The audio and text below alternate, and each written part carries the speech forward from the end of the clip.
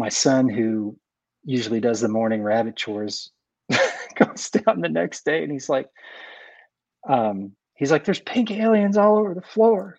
Inside of the city, the people are crazy, out of their minds, they ain't got a clue.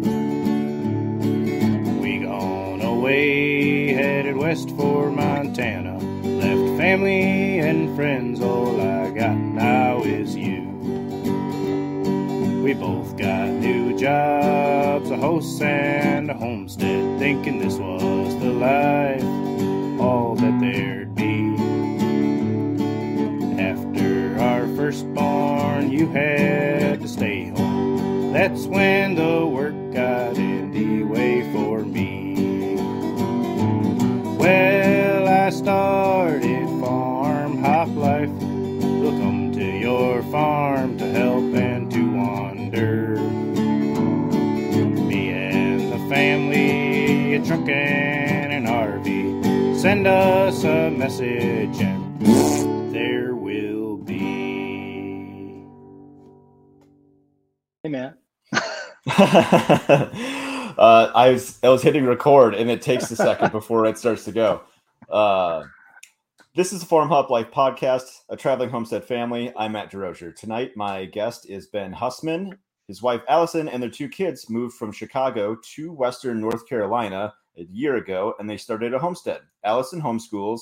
Ben works a tech job remote, and they're currently raising Angoras, chickens, and geese, planting trees, and planning for the future. I mean, you're only in it for a year. I'm curious about the progress that you've made thus far. Let's get into that a little bit. So Yeah, you moved from Chicago to North Carolina. Smart. that's right. Smart move. That was the first smart move. Is this your first homestead?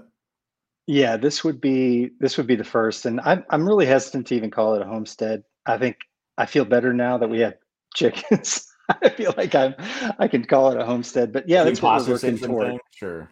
Yeah, well, not so much imposter, but just like I need to feel like I'm actually doing the stuff. When we first moved out here, um, should probably roll back a little bit, but when we were in Chicago, we had thought about moving to Upper Michigan for quite some time and had kind of scoped out different areas that we liked, and because we would often go there for vacation and kind of looking at that as a place.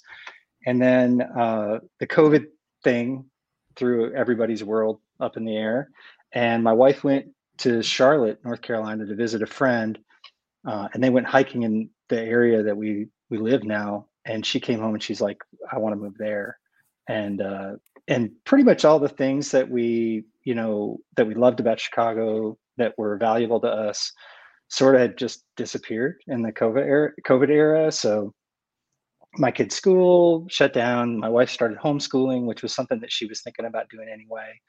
And my job went remote. And then I subsequently got another job that was all remote. And it was kind of like, well, why don't we try to go somewhere? And we started looking in this area, and it didn't take us too long to find a place. And then all of a sudden we were moving. And I kind of like, my motivation was to get out of the city, to be closer to nature. I grew up going on vacations to national parks, and I really like being outside. It's part of what makes me feel alive. And so, as we were thinking about coming here, like I was thinking about, well, so we've got 20 acres of forest behind the house, forest mountain slope behind the house. And then about the house and in the front is about 10 acres. And it's slopey. I mean, it's a lot of it's pasture slope. And, I was thinking, well, I got to figure out how to maintain this forest, and I want to make trails through the forest. And I'm like reading books on forestry and thinking about, well, that's where my head was at. And, my wife was thinking more about some gardening and some things like that. And then we came out here and we were just overwhelmed with how beautiful it was, but also just, I sort of had a totally different take on what I needed to do here. Sure. as so, it's like all of a sudden instead of like focusing on the forest, which I've only even walked up to the top of the mountain once. It's like I'm looking at these front slopes that are overgrown. And so one of the first things I did was bought a chainsaw, figured out how to use a chainsaw, bought a wood chipper, and started clearing a slope that's sort of in front of our house for an orchard space. So I cut down a bunch of, like, in this area, tulip poplars grow like weeds. And so the lady who had lived here before, she was a widower and had lived here on her own for, I don't know, 8 or 9 years. And she maintained the property pretty well, but she let a lot of things just grow up, as you would if you were, a lady in your 70s living on this land. So I basically just took out, probably hundreds of these trees that were anywhere from saplings to, I don't know, 8 or 9 inches in diameter, and cleared a space for some orchard. My wife bought a bunch of pawpaw trees, and she thought she was buying them to be delivered in the spring, and they were delivered in the fall. So it was like a mad rush. It's like we got the notification, pawpaws are coming in a week, and I'm like, what? So I'm clearing and chipping, and we're figuring out how to terrace this slope enough to make good spots for the trees, and then out there in the middle of the night, like all homesteaders are, with headlamps and pounding T-posts and doing all that stuff in the middle of the night during the rain to get the trees in. So that's kind of been the story of a lot of our planting and our tree planting, is like order stuff and then sort of prepare, and then when it when it gets closer, it's like, oh, it's go time. We've got to do it now.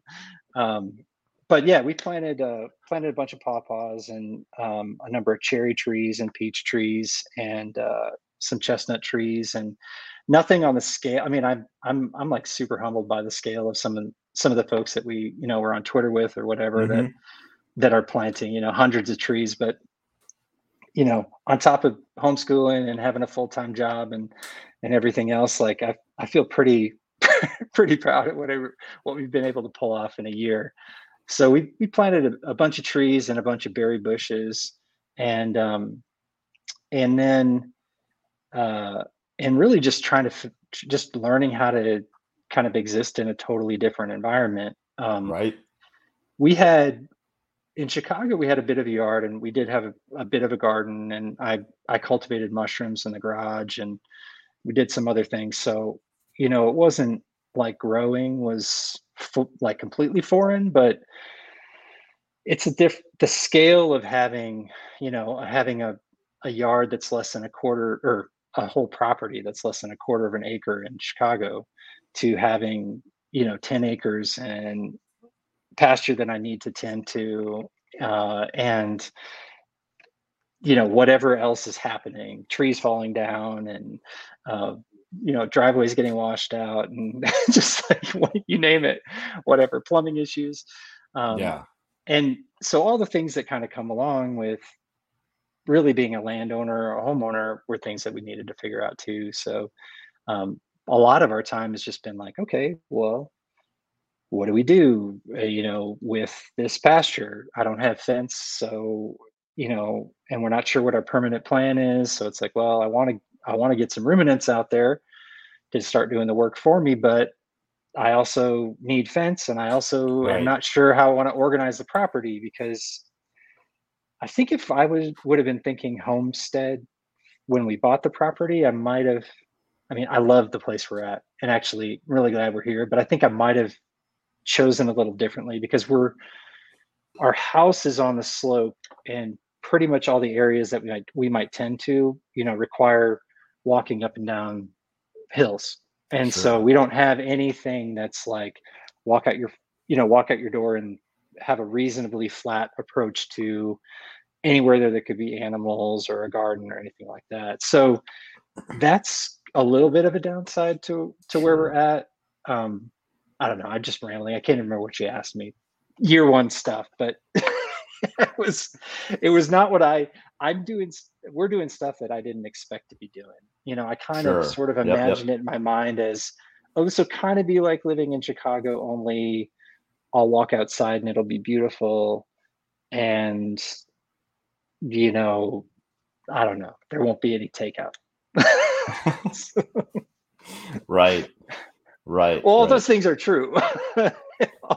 Those things are true, but that's not really what I feel like we're up to here anymore, which is different and appropriate. Yeah. So when I asked you to give people a little bit of a backstory, when I asked you to come on the podcast, you're like, hey, just I'm curious what you do, and you're like, I don't really have a whole lot to share, and I'm like, I don't know, you must have like some wisdom, and you basically horse laughed in my face, and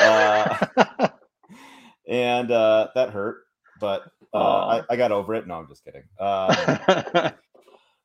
And it's just like first year stuff that you screw up. And the other point I was going to make was you got red pilled really hard. You got out of Chicago and you homeschooled your kids and you started a homestead. Like I suppose that's true. You're not supposed to eat the whole bowl. Well, that would be an interesting conversation to have with my wife too, because we both not that I want to talk about politics, but it sort of overlaps with kind of these political spheres. I think, you know, we were in Chicago, and I think both of us would have self-described as fairly liberal people, and you know, we've recently been having conversations like, oh, I think we're conservatives now, aren't we? It's like, how did that happen? No, but I mean, it's like, well, you know, I started like, it was like, I think about maybe 6 months ago, I would have said, well, I'm pretty much liberal, but I've got these viewpoints that align with conservatives. I'm not really sort of independent. And now it's like, well, most of my viewpoints seem to align with conservatives. And I don't feel, I mean, I guess both of us would feel kind of politically homeless in that sense. But I think before we moved out here, I think the thing that's driving a lot of what we're doing is this idea of embodiment and being in the real world, you know, and not being, I mean, obviously I'm spending time on Twitter. I have a job that's an email job, as folks like to say. But, you know, be like having a life where mostly we're embodying ourselves. We're not out in the metaverse. We're here with people and with things. We're taking care of animals. We're cooking our food. Even, you know, there's just not like, even if I wanted to like not make my own food, there's not a lot of options here. So it's like, I enjoy cooking, and that's part of why we love food and making and wanting to grow our own food, is because we love quality ingredients, and I really love to cook. That's part of all of it. But yeah, I think what's driving a lot of what I think our red pilling is just being present and in our bodies and doing things in the real world, and not not the other thing, right? If you will. I gotcha. Yeah. So, man, I got to be honest with you. I've heard getting into some of what you're doing. I've heard the name Angoras before, and I didn't look at it. What is that?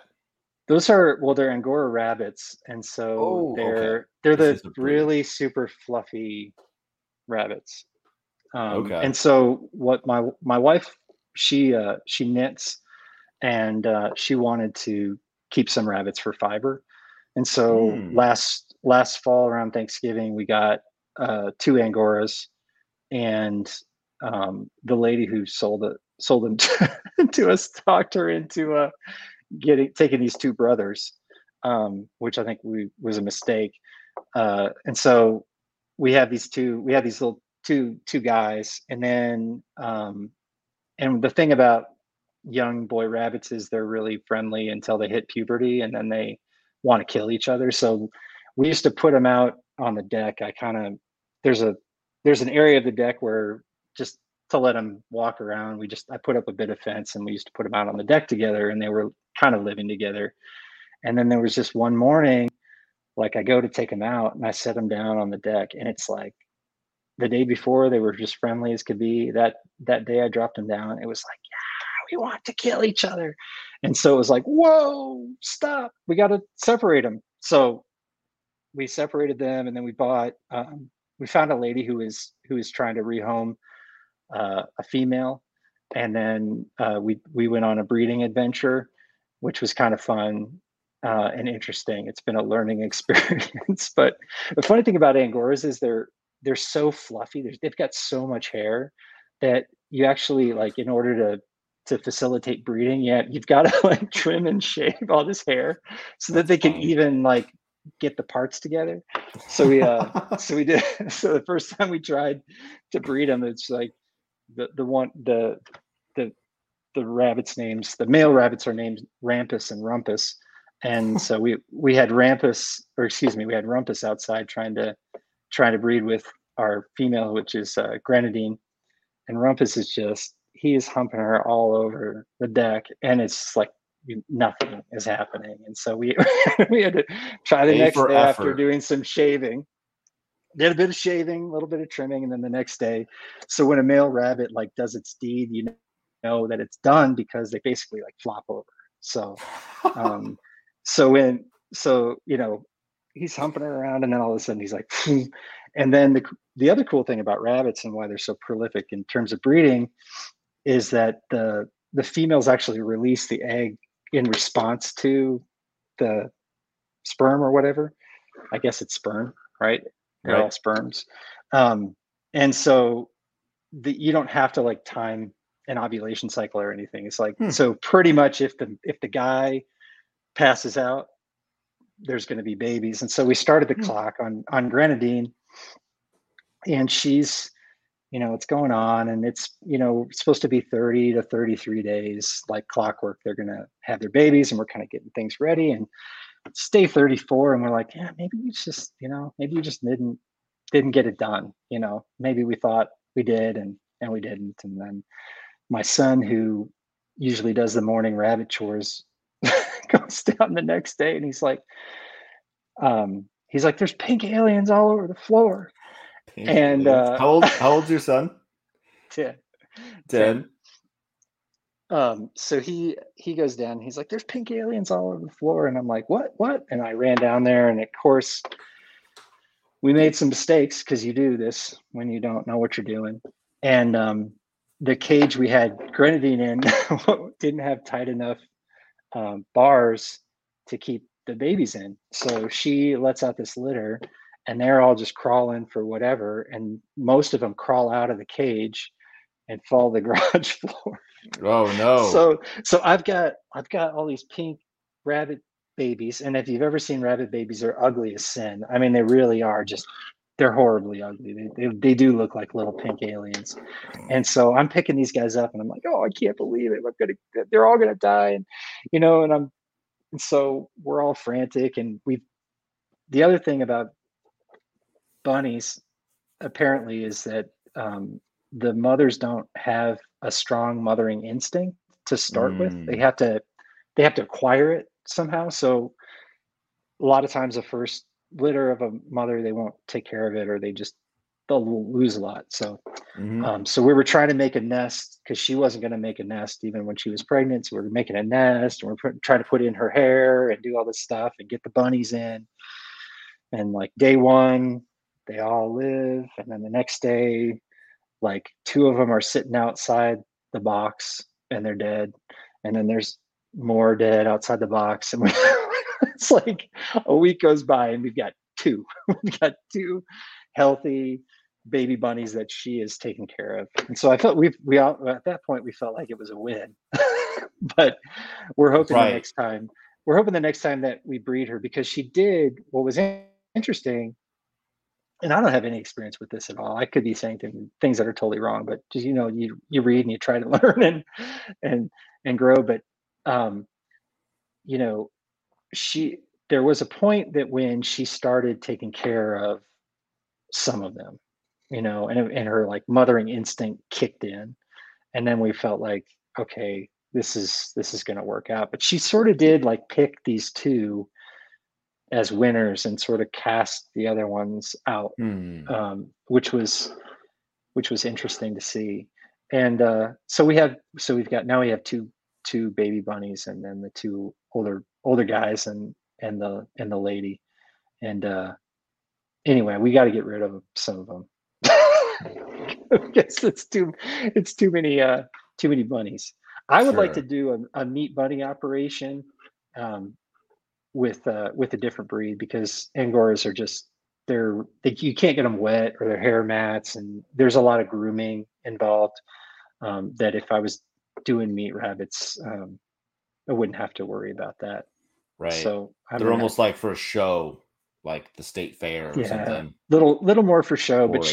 But my wife Allison's been she brushes out. So you brush it out, the fiber, and their hair just kind of comes out. You collect it, and she's got this cool drum thing that takes all the fibers and puts them in a line, and then she can spin off of the drum. So it's cool. She's collecting a lot of fiber, and we'll see where that goes. At some point, she'll be knitting something with fiber from our bunnies, which is, it's kind of cool. Yeah. Does she have a plan for the first project? No, not right now. She does one big project a year for herself, and then she'll do a lot of other small things. So she's finishing up a sweater right now. That doesn't sound like a small project. No, that's the big one.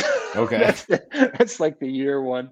And then she does, like, she'll do hats and other things for people. And I always lose my hats. So I think she's done making me hats.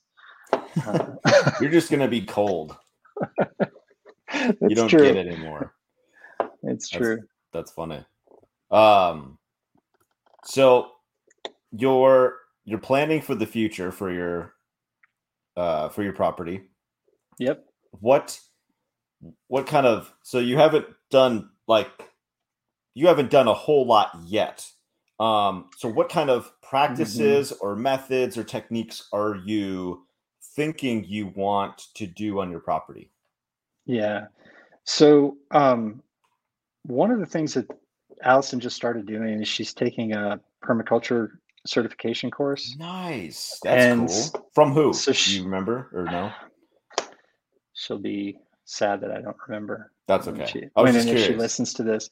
No, I don't know who, but the idea, of course, is you have to have a site project as part of that certification. So she's going to use our site as that. And so that's kind of one of the things that we've been holding off on is being able to have a really smart, more permanent plan in place. Yes. We have a small garden. We had hoped to have a bigger garden, but I had a surgery in the winter and didn't recover as quickly as I thought I would. So a lot of the spring projects didn't happen the way that we thought they were going to happen. So we have a small garden, and I instead of building a permanent chicken coop, I ended up building a chicken tractor in a mad dash to get them out of the brooder and onto the yard. And that worked out good. I'm actually glad we ended up doing that, because where I thought I was going to put a coop, now that I've been taking care of the chickens, there's no way I would have wanted to have the coop there. So I've read different people talk about, I do want permanent structures and permanent fencing and things like that on the property, but it is interesting to be able to try with temporary things and see what the pitfalls of different places are. Yeah. Because even right now, I've got this one hill pasture that I run the chicken tractor up and down. And at the point I moved him over there, I'm like, oh yeah, this is the spot. This is the permanent poultry spot. And I have some ideas about how I want to make a few different pens and things like that. But even as I've been working up and down the hill, I've realized, oh, you know what? Like, a structure at the bottom of the hill, it doesn't look like it's that different, but the difference that it, like the amount of friction that it creates when the tractor's down toward the bottom of the hill and I've got to bring all the feed and water down there versus in the middle versus in the top. It's like it makes a big difference. And so I'm like, well, I Mm-hmm. don't think I'm gonna. And I always thought, well, I'm gonna put it at the bottom of the hill near kind of where this tree is. And I'm like, no, I'm not gonna do that. I'm gonna bring the more permanent structures up to the middle because I know over time that that friction is gonna it's just gonna Right. hurt. you know. And there's this like I really like this.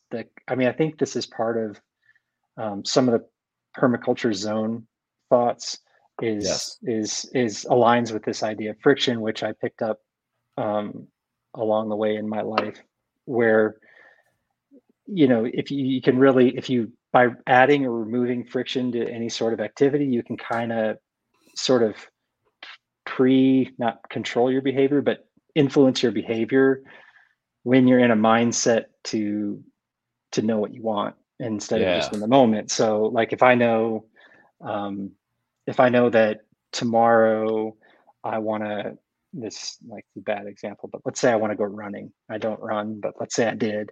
Um, you know, I can make sure I've got all my clothes and my shoes and stuff ready so that when I get out of bed, it's just there versus, oh, I kind of want to go running, but where are my shoes? And God, all the socks are in the dryer. It's like it's easy to let it fall Yeah. aside. So, and then you can use that conversely if you want to stop doing something, is to sort of artificially create friction around something you don't want to do.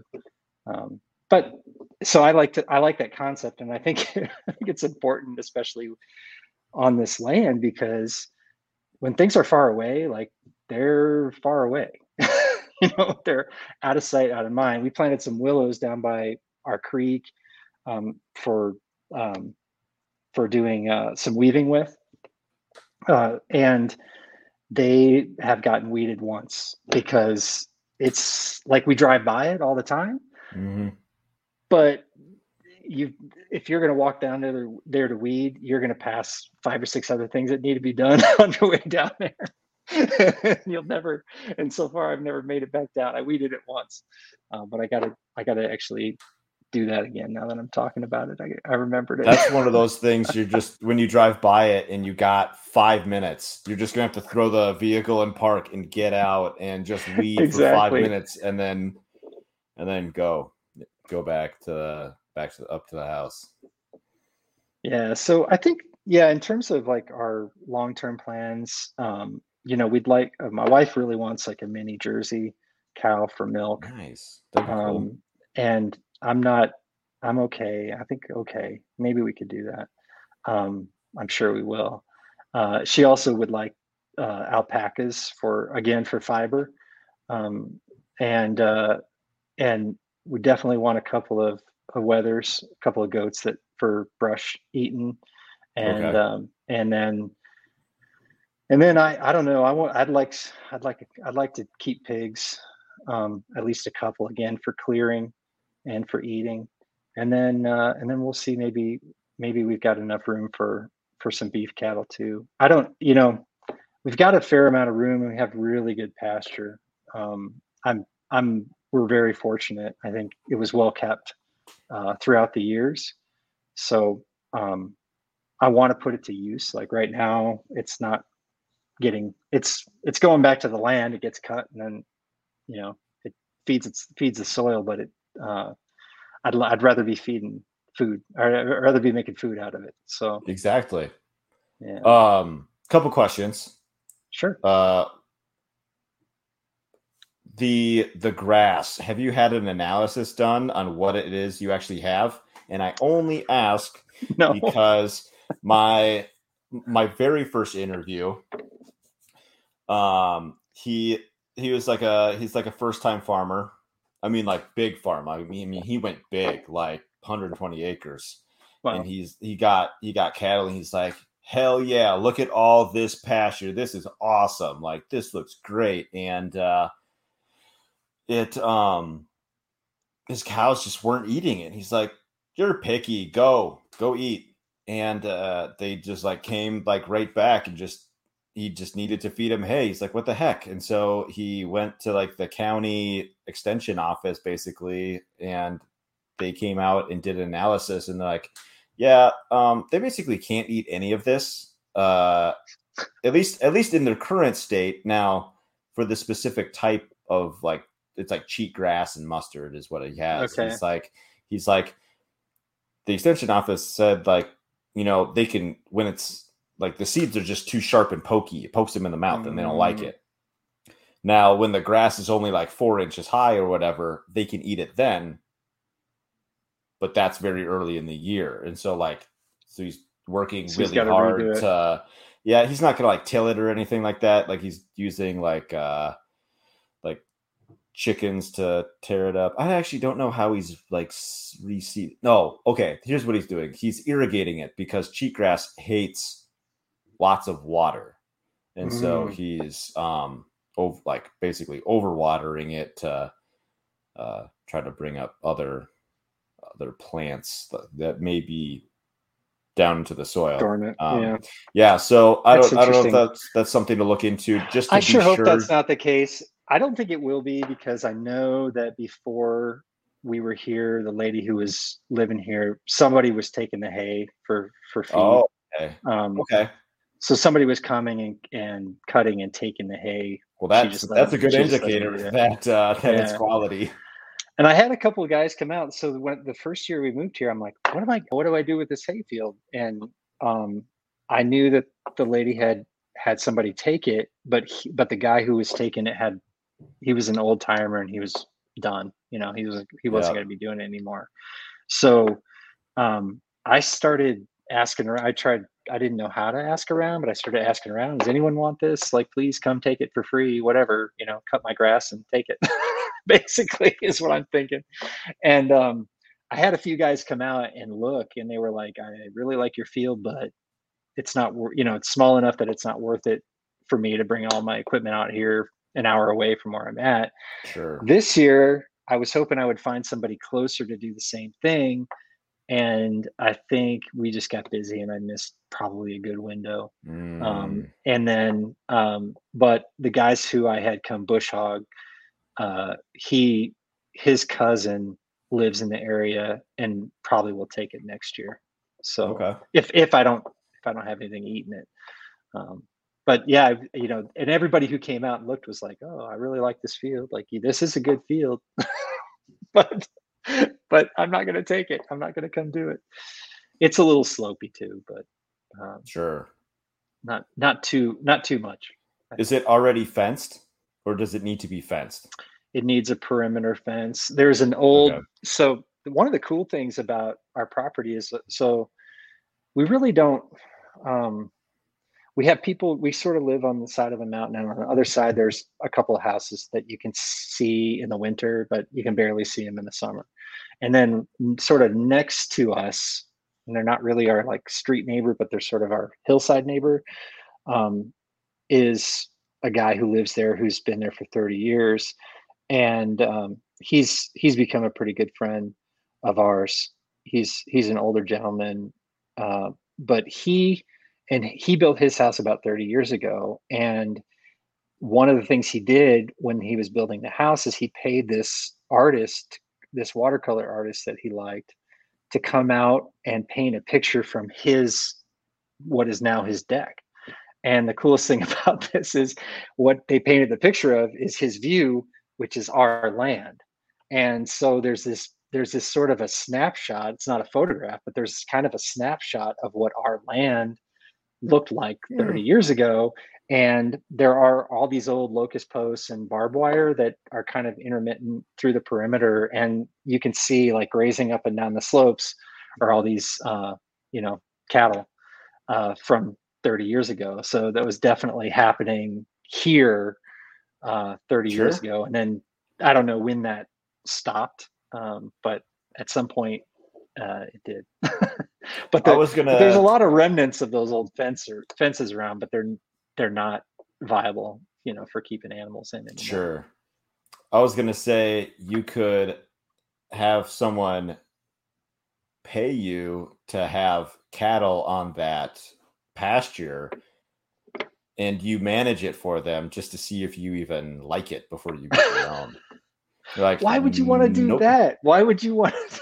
test something out like that. I don't know. No, that's a wise thing. I feel like what's interesting about this stuff is like I'm not even I'm not really a pet. Like I've never been really a pet person. My first marriage we had two cats and I kind of was okay with them. I liked them sometimes, but for the most I part, like them sometimes. well, they piss on your shoes, and they make stuff Yep. stink, and it's like it's just too much. so, so, but being out like one of the things that has surprised me is how much I truly enjoy taking care of our chickens and geese, and I would not have expected that.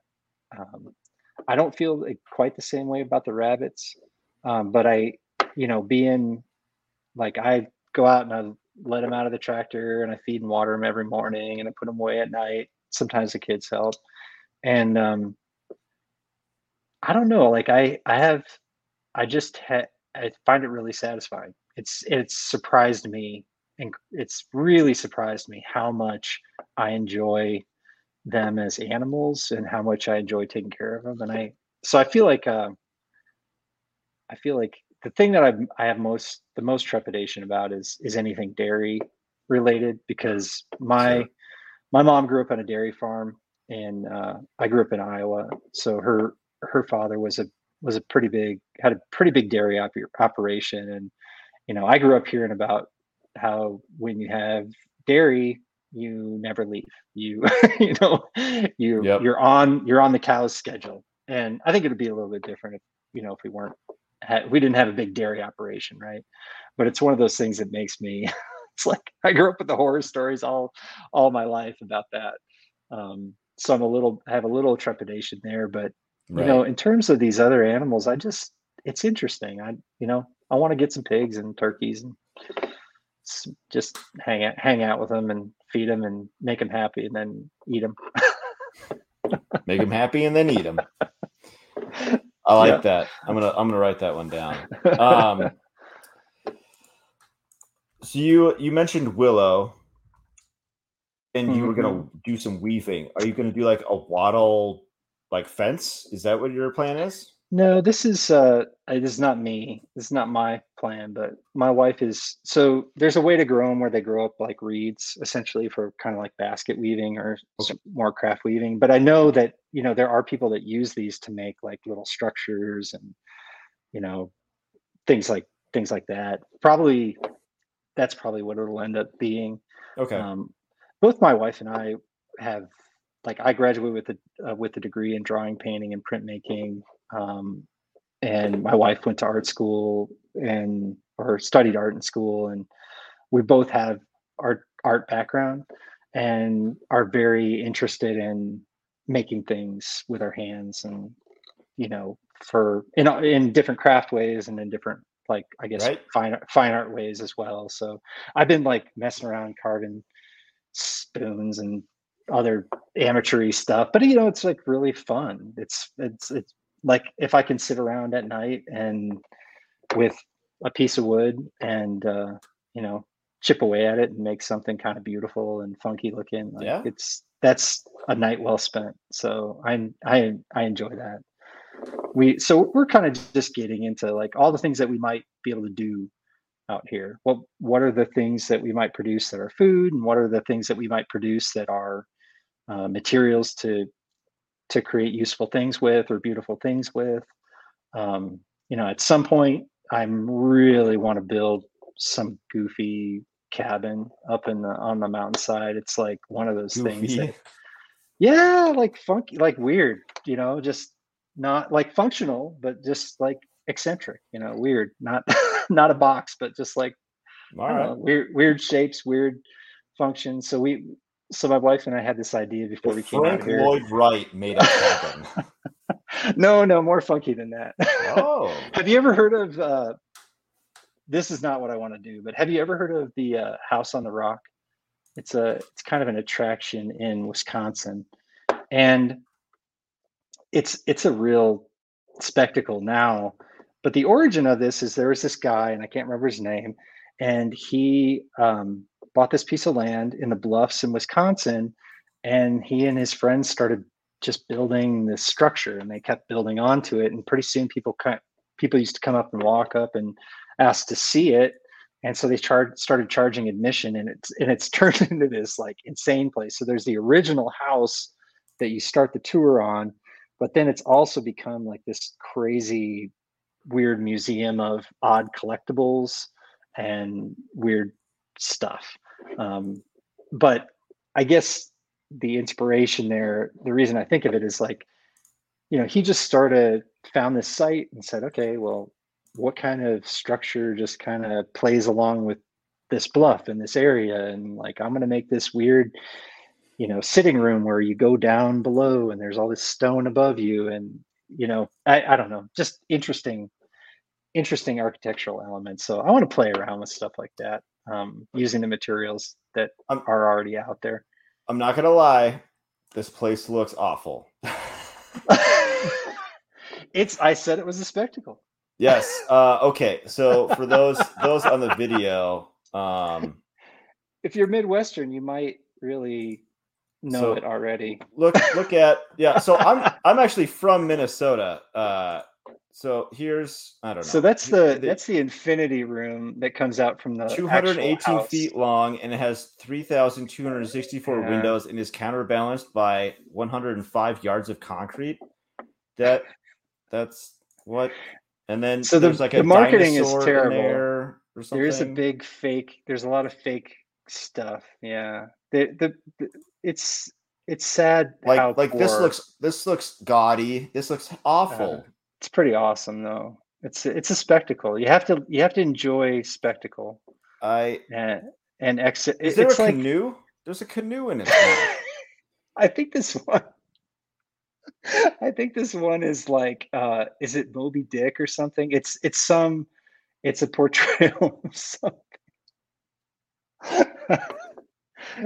It's so poorly demonstrated by these photos that I feel sad. It's the like infinity room when you're in Japanese, which is kind of cool. But it's all over the place. Yeah, there's collections of weird stuff. It's like a house. See, that's part of the original house. That's like someone with like ADHD or something like built this thing. Exactly. Like, okay, so we got this old. So like this room looks cool. I like this. Like that's part of the original house. Yeah. I could live here. Or the infinity room. That would be kind of cool. Yeah, that's weird. That's just a collection of stuff. So there's a bunch of see, this is part of the house area. Well, actually, I think that's the entryway. That's not the house area.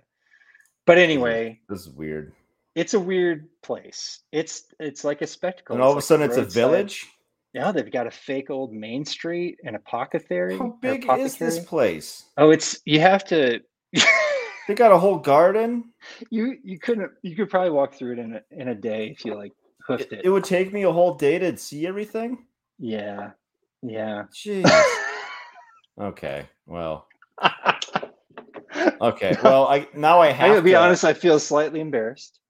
Hey, but man, you can't help. I grew up going there, and it's like when you're a kid and you walk into a place like that, and it's like especially the original house, which they showed almost no pictures of, is you kind of come in there and it's like, the ceilings are low and there's it's built around all the stone that's the side of the mountain. And that's what I think is inspiring to me. It's like the first house part is very site specific. And it's just like, when I think about it, it's like, how could you sort of meld like a structure that's useful and maybe like a retreat cabin where you've got like a bed and a place to write and, a little sink or something, and then a beautiful view, and you're part of the mountain, and you're pulling, like I've got these spaces up on the side of the mountain that are like these beautiful huge rocks and stuff like that. How can I take a space like that and start to play with building, shelter and like a beautiful sort of solitary retreat, Yeah, that would be sweet. So that's the reason I brought it up. But I like weird shit. I like the weird, like I don't want to live like a gaudy life, but I do like I do enjoy over the top spectacle, as sort of a like a spectacle, something to see, something that's over the top. I once saw Adam Savage at a Maker Faire, and he's part of his little speech. He's like, "You can't help what you're inspired by, even if it's weird." So That's true. Do you whatever you want. What's so funny is we're totally the opposite of gaudy in any way, but I like to see it sometimes. I just like to see, I don't know, growing up, going to a museum, and I remember being just enthralled by all of the or elaborate, suits of armor with all the pounded, decoration, sure, and all that stuff. It's like that. Just, I don't know, craft in detail, but I know a lot of that wasn't craft in detail. That was just someone having fun, and you know what? That's okay. That's crazy right. That I've never heard of that place before. People go there to get married. And people go to a lot of weird places to go. No. No. Where were we? That's okay. I don't know. We'll get this back on. We'll get this back on track. So let's talk about some stuff that worked, that you tried and it worked well. Did your pawpaws make it after you planted them? Most have. Most have. Okay. Yeah. So I think we planted 10, and I think there are 7 that are very healthy now. Part of the issue was that two of them we gave very little chance because we kind of I ran out of energy to make these terraces on this hillside, which is I had no idea what I was getting into, but we wanted to build these 6 by 6 foot squares that would be fenced off because we have deer everywhere. So that's one of the challenges with growing any of these trees, is that I can't just dig a hole and put a tree there. First of all, I can't just dig a hole because half of what I'm hitting is rock. And so that's the first challenge, and then beyond that, putting something in the ground, it's got to be protected from the deer, because especially right this year is crazy. We have so many deer, and if whatever's not in a fence is getting nibbled on or destroyed completely. So it's not just planting a tree. It's okay, I've got to build this 6 by 6 terrace, into the hillside to do this stuff. And I ran out of steam, and then we ended up planting a couple of them really lazily in a spot with no protection. And we transplanted them the next year. Surprisingly, they made it through the winter, but then they didn't make it too long this year. So I lost 2 that way, and then I lost another one through whatever means. So I think we're doing all right there. All the cherry trees we planted are thriving. All the peach trees we planted are thriving. We lost a couple of wild chestnuts to root rot, which again was probably due to our neglect getting them in the ground fast enough. And then we have some hybrid chestnuts that are doing well. So, and all the berry bushes that we planted are doing well. So it's just, I don't know. Most of what we've lost has been due to some kind of neglect, the how do we get them in the ground fast enough? Yeah. And it can be one of those things where it's well, they're sitting on the deck and they're waiting for us, and we're going to do it this such and such night, and then this thing comes up, or I have to work late, and then the next day it's pouring rain, and it's and pretty soon you're 8 days in, and it's we got to get these trees in the ground or we've lost our trees.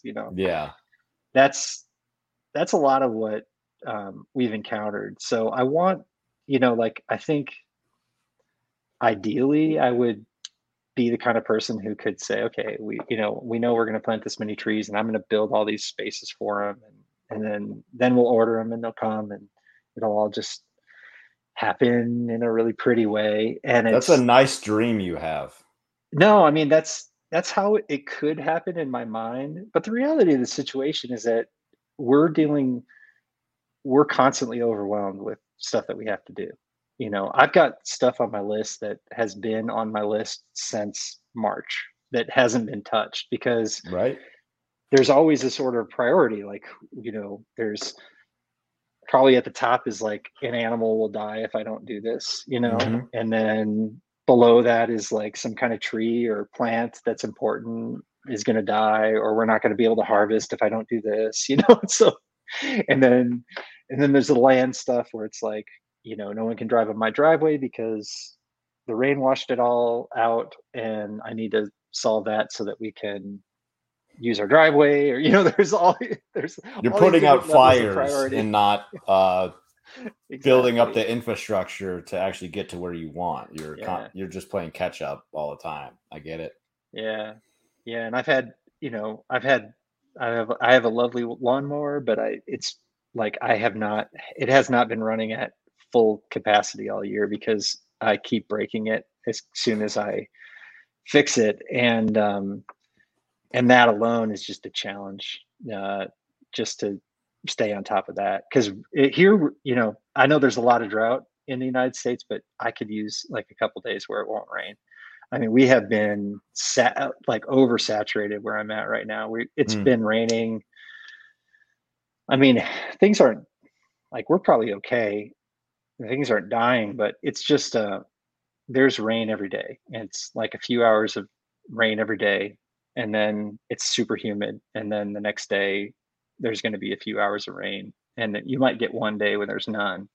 But the ground has not been dry here in weeks, and so it's just, if my mower's not working on the one day it's dry, then I might not be able to use it. I might have an opportunity to mow for another week, or right, or whatever it might be. So that's been a bit of a struggle. just trying to do stupid things like stay on top of mowing a path so that it's easier to get to the garden, or it's easier to do whatever it might be. One of the coolest things this year, though, that I didn't take advantage of last year is we have an enormous amount of wild blackberry brambles on our property. And last year I went out and picked a few, but it was such, our property was so overgrown that it was like, just even getting to stuff like that was just harder to find and harder to get to. And this year, I was like, I want to pick as many blackberries as I possibly can. And I think next year I can do more. But, we picked about probably over 10 pounds of really nice tasting wild blackberries. Nice. And made some jam and jelly, and have some other stuff in the freezer that I need to do some with. But that's really been cool, because it's like we didn't do anything to get that. I mowed a path to get out there, and I trimmed a little bit so my kids could go out without, being over their heads in thorns. But, that's the kind of stuff living out here that's really cool, is just, there's things that you can just enjoy without working too hard for. Go out an hour every few days and pick a couple pounds of blackberries while they're in season. Yeah. It's pretty cool. Pretty cool. Yeah, do more of that. Yeah. Do you hunt at all? I don't yet. Okay. I was just curious with all the deer you have. Yeah, no, I would like to take a deer this fall. But I need to do all the things that I would need to do to kill a deer and process it. I've got a couple of good neighbors that are happy to help me, but yeah, it won't. If I could shoot a deer from my deck, without having to be a very good shot. I mean, I could throw a rock at a deer if it was, and hit it. on any given day. So right. At least the first year until they're scared of me, I think it'll be pretty easy to take something out here. It is interesting how that works. We used to have deer just like all over. Like it wouldn't be weird to have like 10 deer in my yard at any given time. And I don't even have that big a yard. I'm only on 2 acres.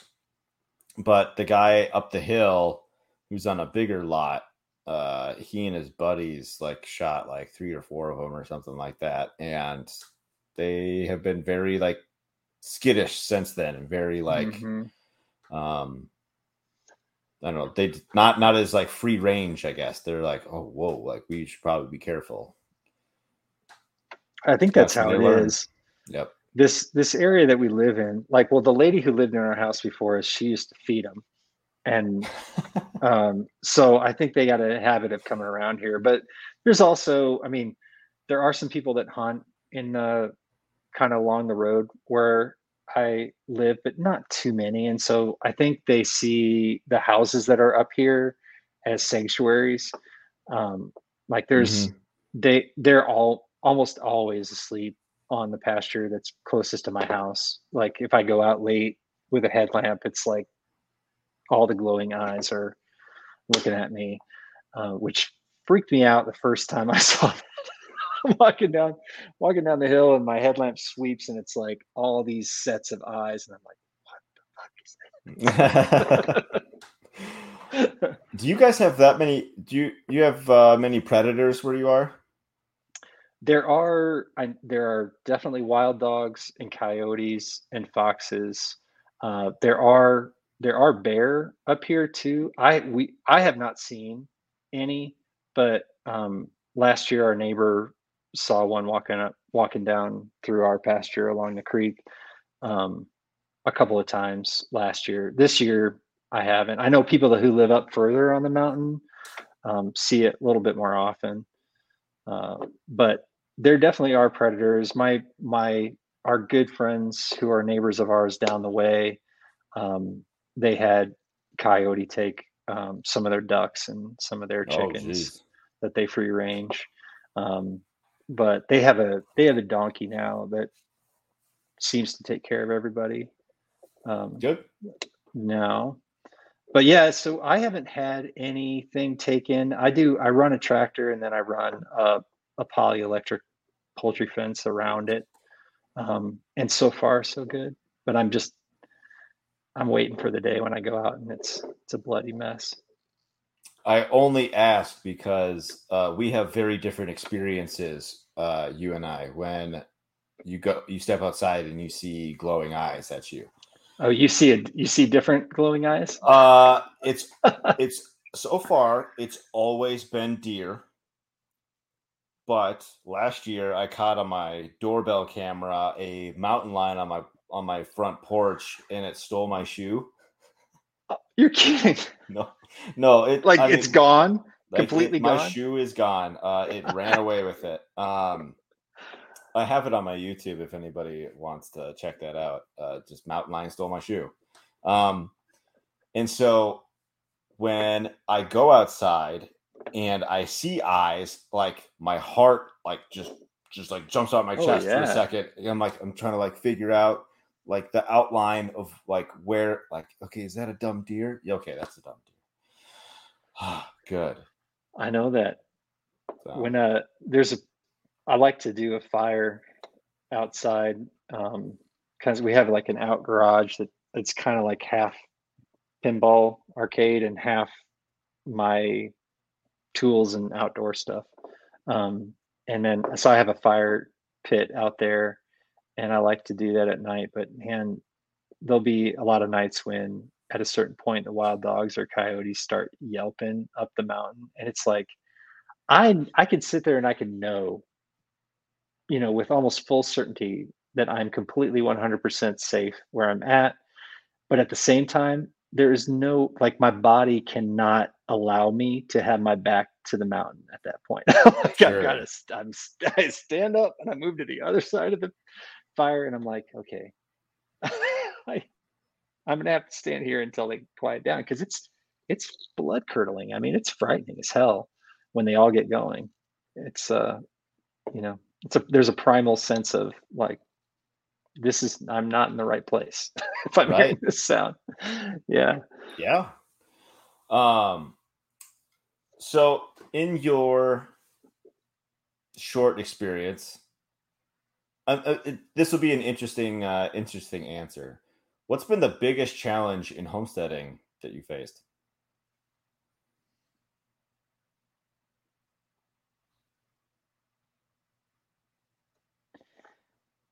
I mean, that's a tough one.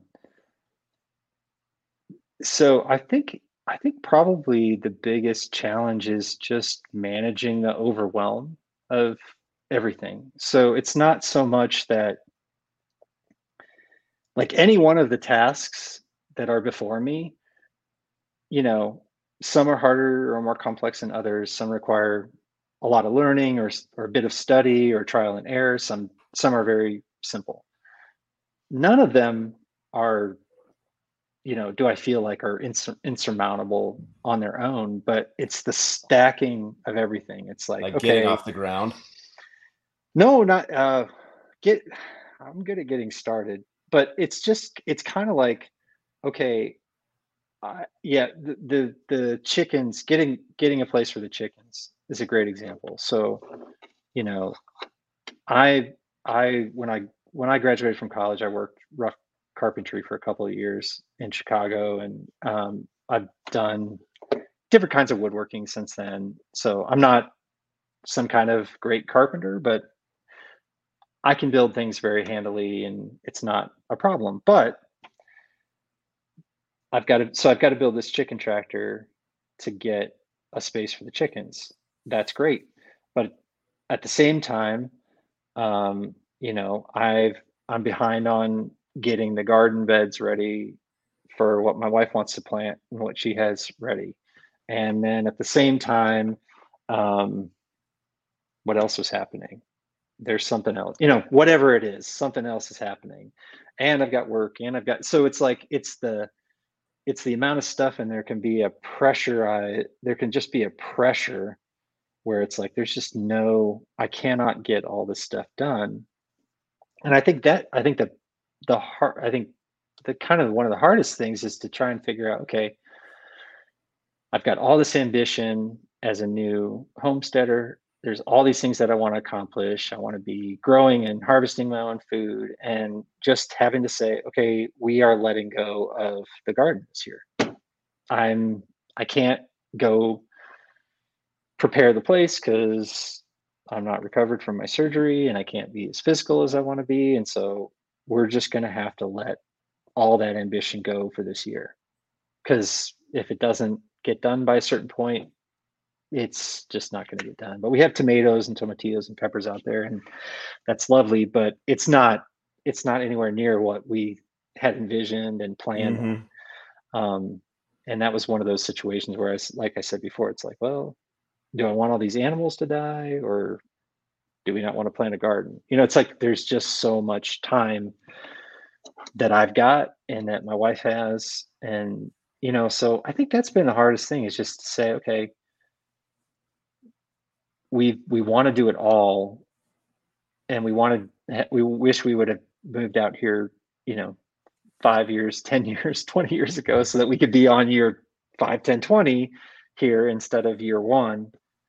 But we're here at year one, and we just got to we take on too much stuff sometimes. We got to let some stuff go. And it's, I think that's been one of the hardest things, is just trying to figure out how to do everything. And I know just from talking to everybody who's doing anything like this, it's like, there are some seasons where it's not as busy, but for the most part, like, you're working by a headlamp, you're up working in the morning before work, and then you're working if you have a full-time job like that. And Yup. then it's like, for me, a lot of times it's like, well, I like to do the cooking.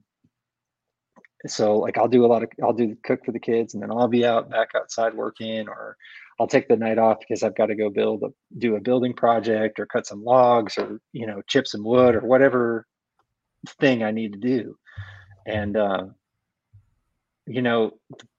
it can be exhausting, but it's awesome. There a lot of times there'll be some thread around where people are like, well, why would you want to do something like that? It's, don't you know that's hard work? And it's like, God, I mean, that's part of what I want out of it. I want to go, and I want to work, and I want to feel tired, and I want to use my body, and um, that's part of the joy of it, I think, is being outside, sweating like a pig, and getting eat up by bugs, and kind of come back in all sweaty and tired. You feel good about what you've done. Yeah, exactly. Would you say that that's the best part about homesteading? Is the sense of accomplishment? I think so. I think a big part of what I like about this is what we're, the experience that we're providing for our kids too. So I actually have 5 kids. I have 3 older boys. My oldest is a senior in college this year. So, they grew up in the city, and with, raised really well, and they were actually homeschooled by my ex-wife for a while. And, but it's a different kind of life. And especially now, I think because of the way sort of constant open internet and social media, and just sort of the way that technology is right now, we're really purposeful about raising the 2 little kids with this sort of embodied, sort of hands-on material, sort of life, and being out in nature and interacting with animals, and having the experience of growing your own food. And like when I was talking about picking berries, and my son and I went out the first day, I was doing I was inspired by, what's his, I don't know what his handle is. Is it Tom Ruby or something? He was posting about making cordials or herbal cordials. And I know Nate, who you talked to, picked it up, and he made some mulberry one. And I was like, well, I'm going to make some blackberry one, and I'm going to forage herbs too. And so my son and I went out one day. We went out and just went through the whole property and foraged, found all the kind of edible herbs and different plants that we could use to make an infusion. And we collected all this stuff, and then we went and picked the blackberries, and then we picked some rhubarb. And when we came back in, we made jam. We made a blackberry rhubarb jam, and it's like, it sounds cool. I've never heard of that before. Oh, it's delicious. I just made it because I'm like, the blackberries, they need a little something sour. So we just went, and I have a couple of patches of rhubarb that the lady who lived here before kept, and we have a lot of rhubarb. So I was like, we're going to do this. And it turned out awesome. But that experience, so you said, is that satisfaction, what I get the most out of it. But it's even more important to me is watching our son or our daughter have the same experience. And so he was out there with me, and we picked all this stuff, and the blackberries and the rhubarb, and then we cooked it up together, and we canned it together.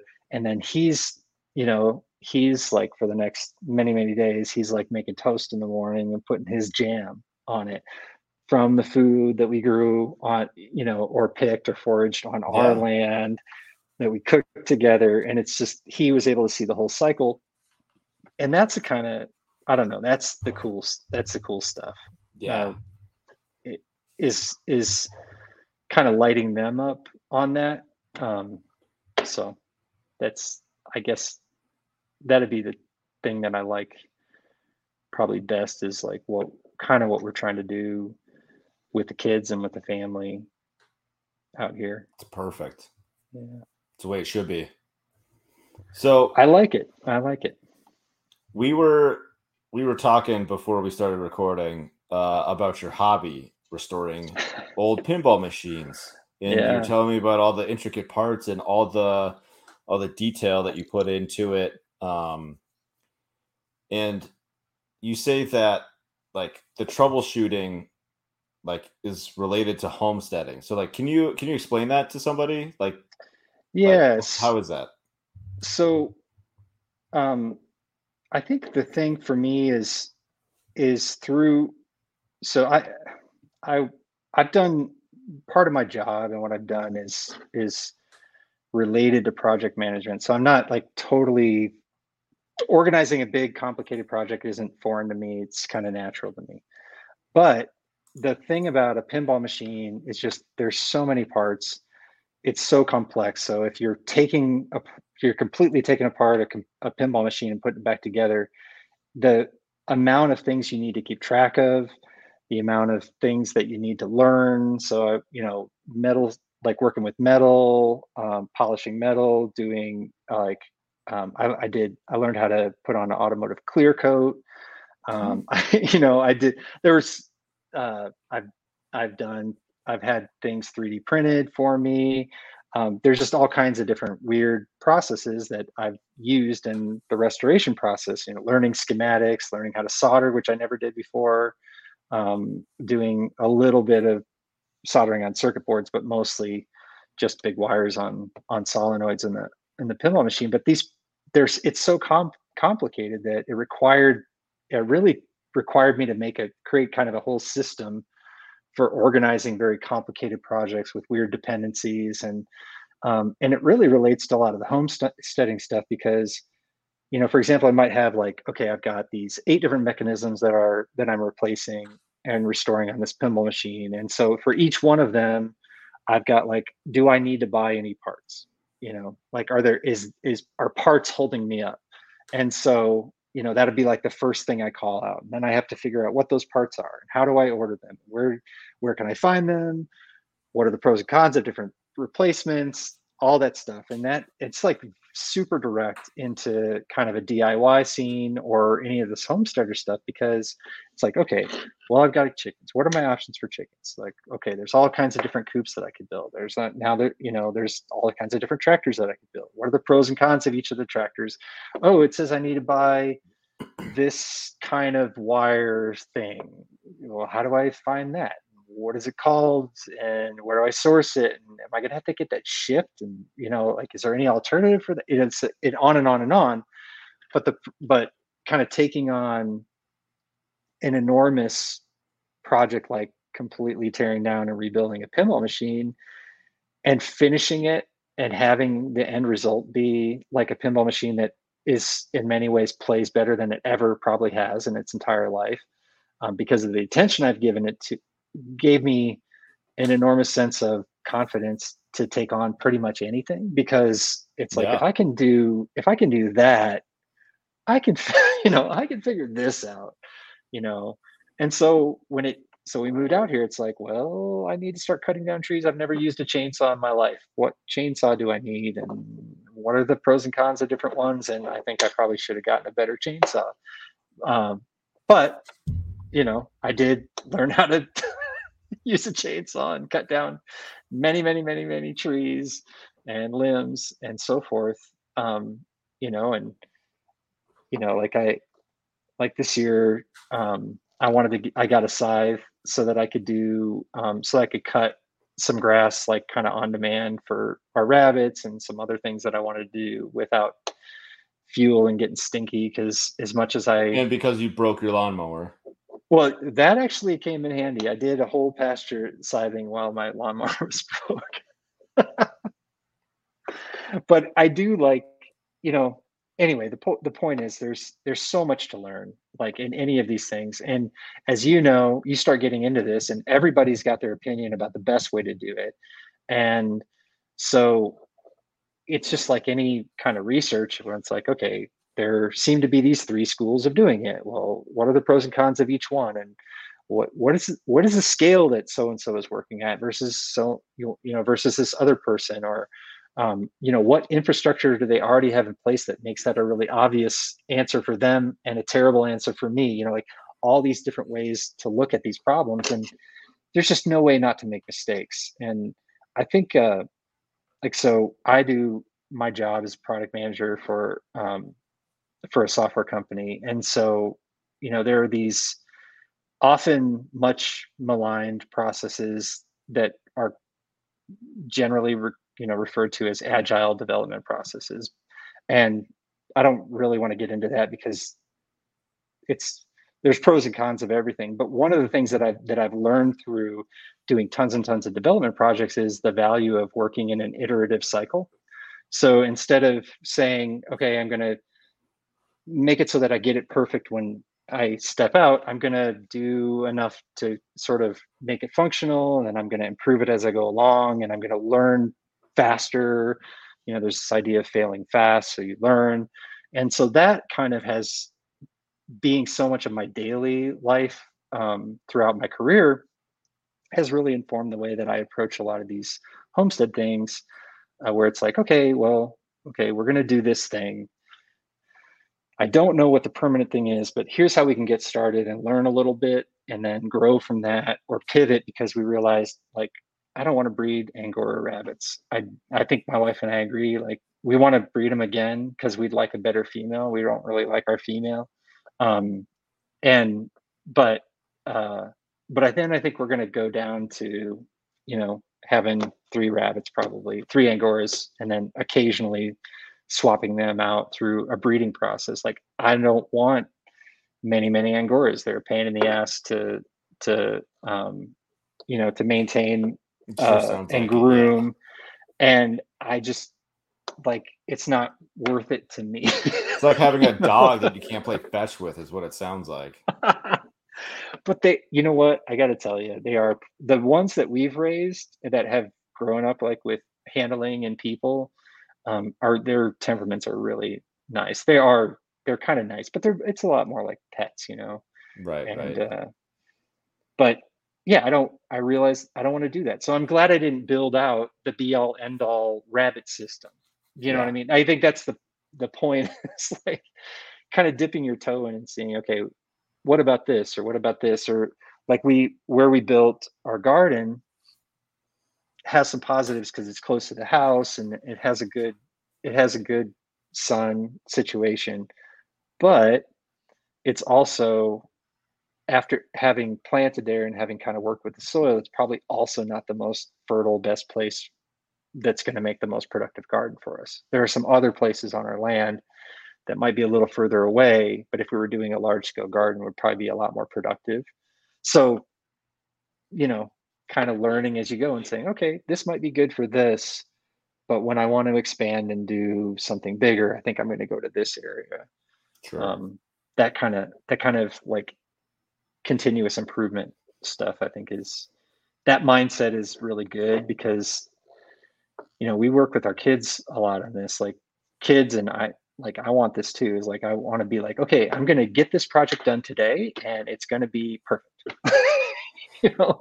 I'm going to build a bookcase today from soup to nuts. I'm going to go to the lumber store and I'm going to buy everything I need, and they're going to have the perfect boards, and I'm going to pick out all the hardware that I need, and then I'm going to come home and I'm going to cut it and I'm going to fit it together and it'll be done before dinner, and that's never going to happen. So if you really expect that if you truly expect that that's going to happen, then you set yourself up for kind of a sense of failure, instead of saying, okay, what can I move forward today? What's reasonable? Like, how can I push myself without setting myself back the next day? Like, how do you manage all that? Right. It's hard not to have the attitude like, what's going to F me today? Yeah. I don't know. I mean, maybe it's through work and just having to reckon with the fact that deadlines are hard to make because all the unknowns. But I do think that I'm more acclimated to not having unrealistic expectations. Right. But it still, can't be pessimistic either, though. No, like, yeah. I'm like shooting for it, but it's like, if I'm working my ass off and things are going reasonably well, maybe that's going to happen. But if like a tool breaks, I don't have, it turns out I can't, like I was building this stupid thing for the rabbit cages to like make them in a vertical stack. And it's like, it's a 30-minute woodworking project. It's nothing. But, we had moved here not too long, not, it hadn't been long since we had moved there. And I go to build it. It's like, I can't find my screws anywhere. I can't find a single damn screw, And so it's like, okay, well, I'll use nails, even though in this situation, it's going to be a little more rickety and it's probably not what I would do. Then I can't find the stinking hammer. And so I'm like 2 hours into just trying to find pieces for a project that really should have taken 20 to 30 minutes and would have taken 20 to 30 minutes if I actually knew where everything was. And that's the kind of stuff that happens. And then when you live in rural, like going to Lowe's is going to be, it's an hour and a half trip. I mean, well, it's 30 plus minutes to get there, and however long I spend there, 30 plus minutes to get back. For some people who live rural, that's close, but it's still, that's an hour and a half. And that'll kill, when you're working on the edges of time, that ends up being a big chunk of Saturday or a whole evening, or whatever it is, which can really be a setback. So I'm trying to build up like better organization. We're still unpacking, and I think we're, especially in the area of like food, we've kind of figured out like what are the stuff that we're going to have lots of in the house because we never want to run out, and we bought half a hog, and then I bought a quarter of a cow. So we've got a nicely stocked meat situation in the freezer. And so when the afternoon hits and it's like, oh, what's for dinner tonight? It's like, okay, I've got stuff I can pull out of the freezer.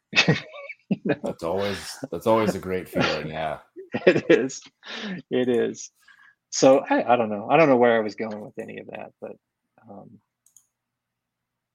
life. That's okay. It's normal. It's just life. It's it's all the household stuff.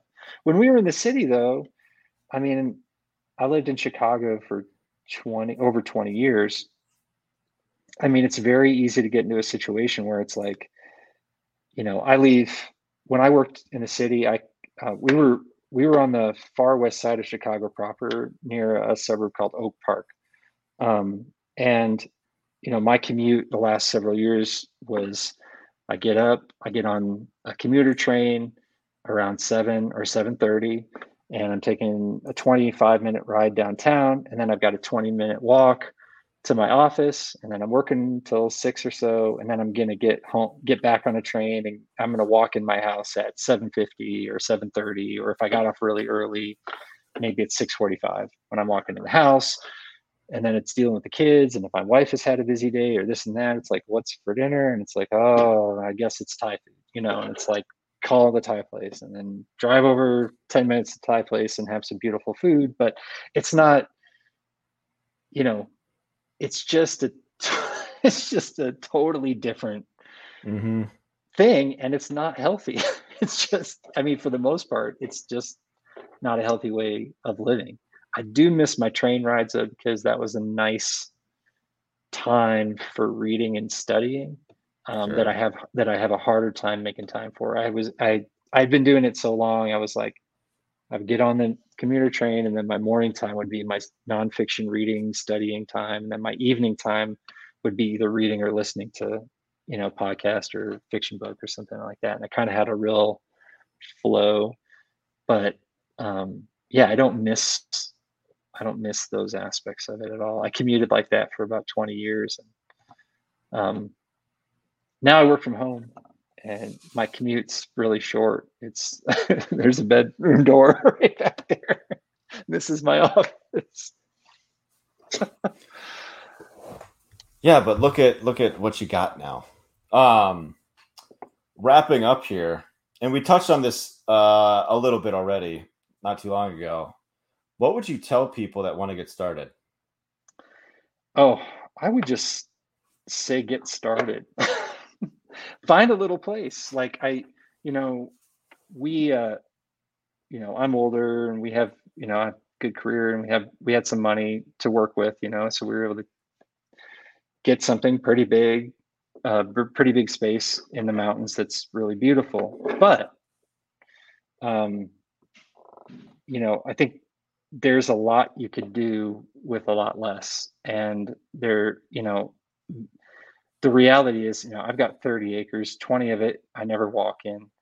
And our operations right now exist on probably about 4 out of 10 acres that are in front.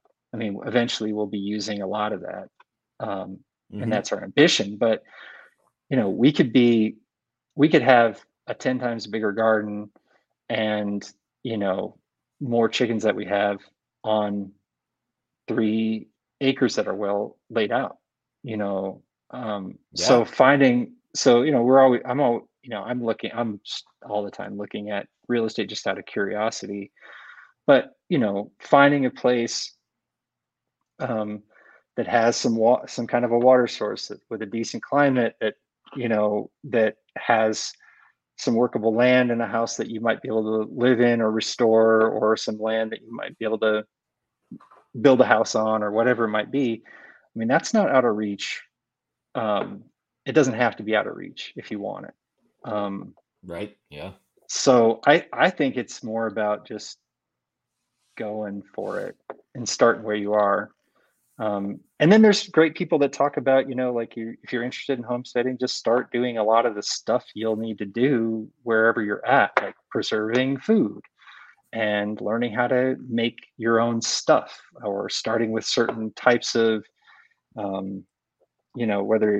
whether you have space for backyard chickens, or I know there's like people in urban areas that keep quail. I mean, there's all kinds of things that you could do to kind of start pushing in that direction before you have land. But I guess it's just get serious about getting started, and, find a place where you can exercise these muscles. And, it doesn't have to be a forever place. It could be a place that you put that you cut your teeth on and you put some time into, and then you learn and decide, what, I want a bigger place, or, what, I always thought I wanted a bigger place, but this is more than enough.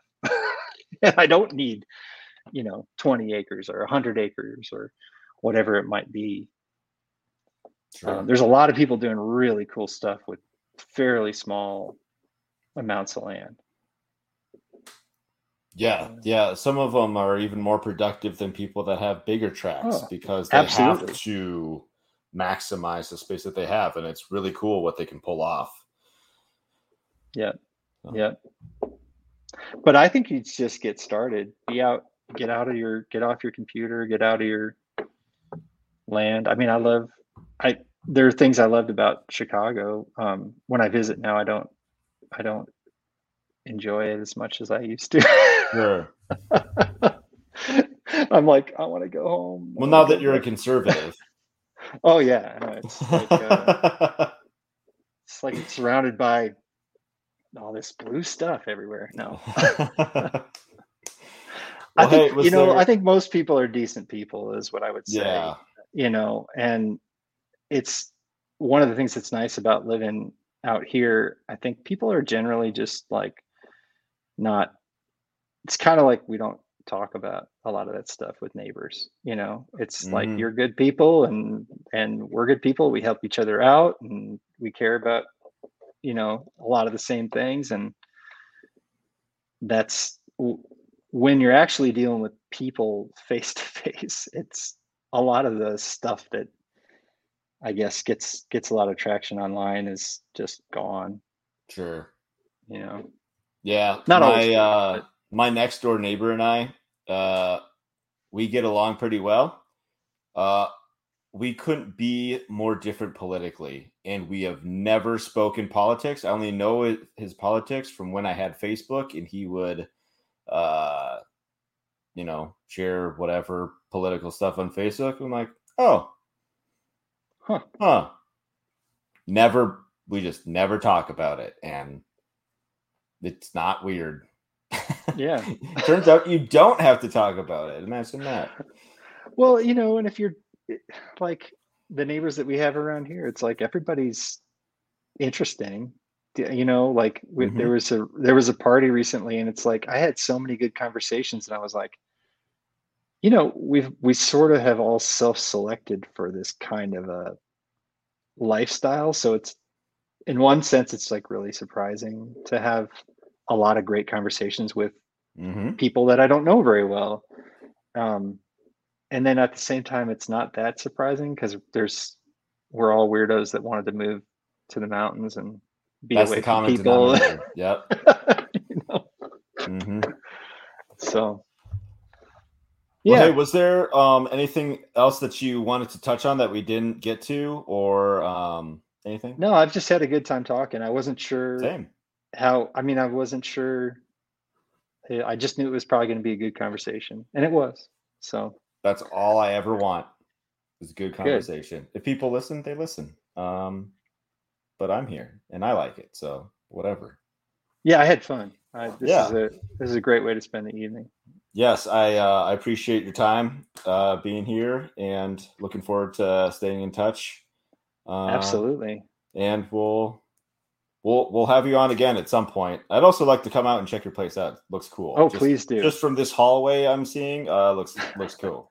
It's a lot of wood. A lot of wood inside. A lot of wood. I can see that. It's very wood heavy, but that's cool. That's a nice flex.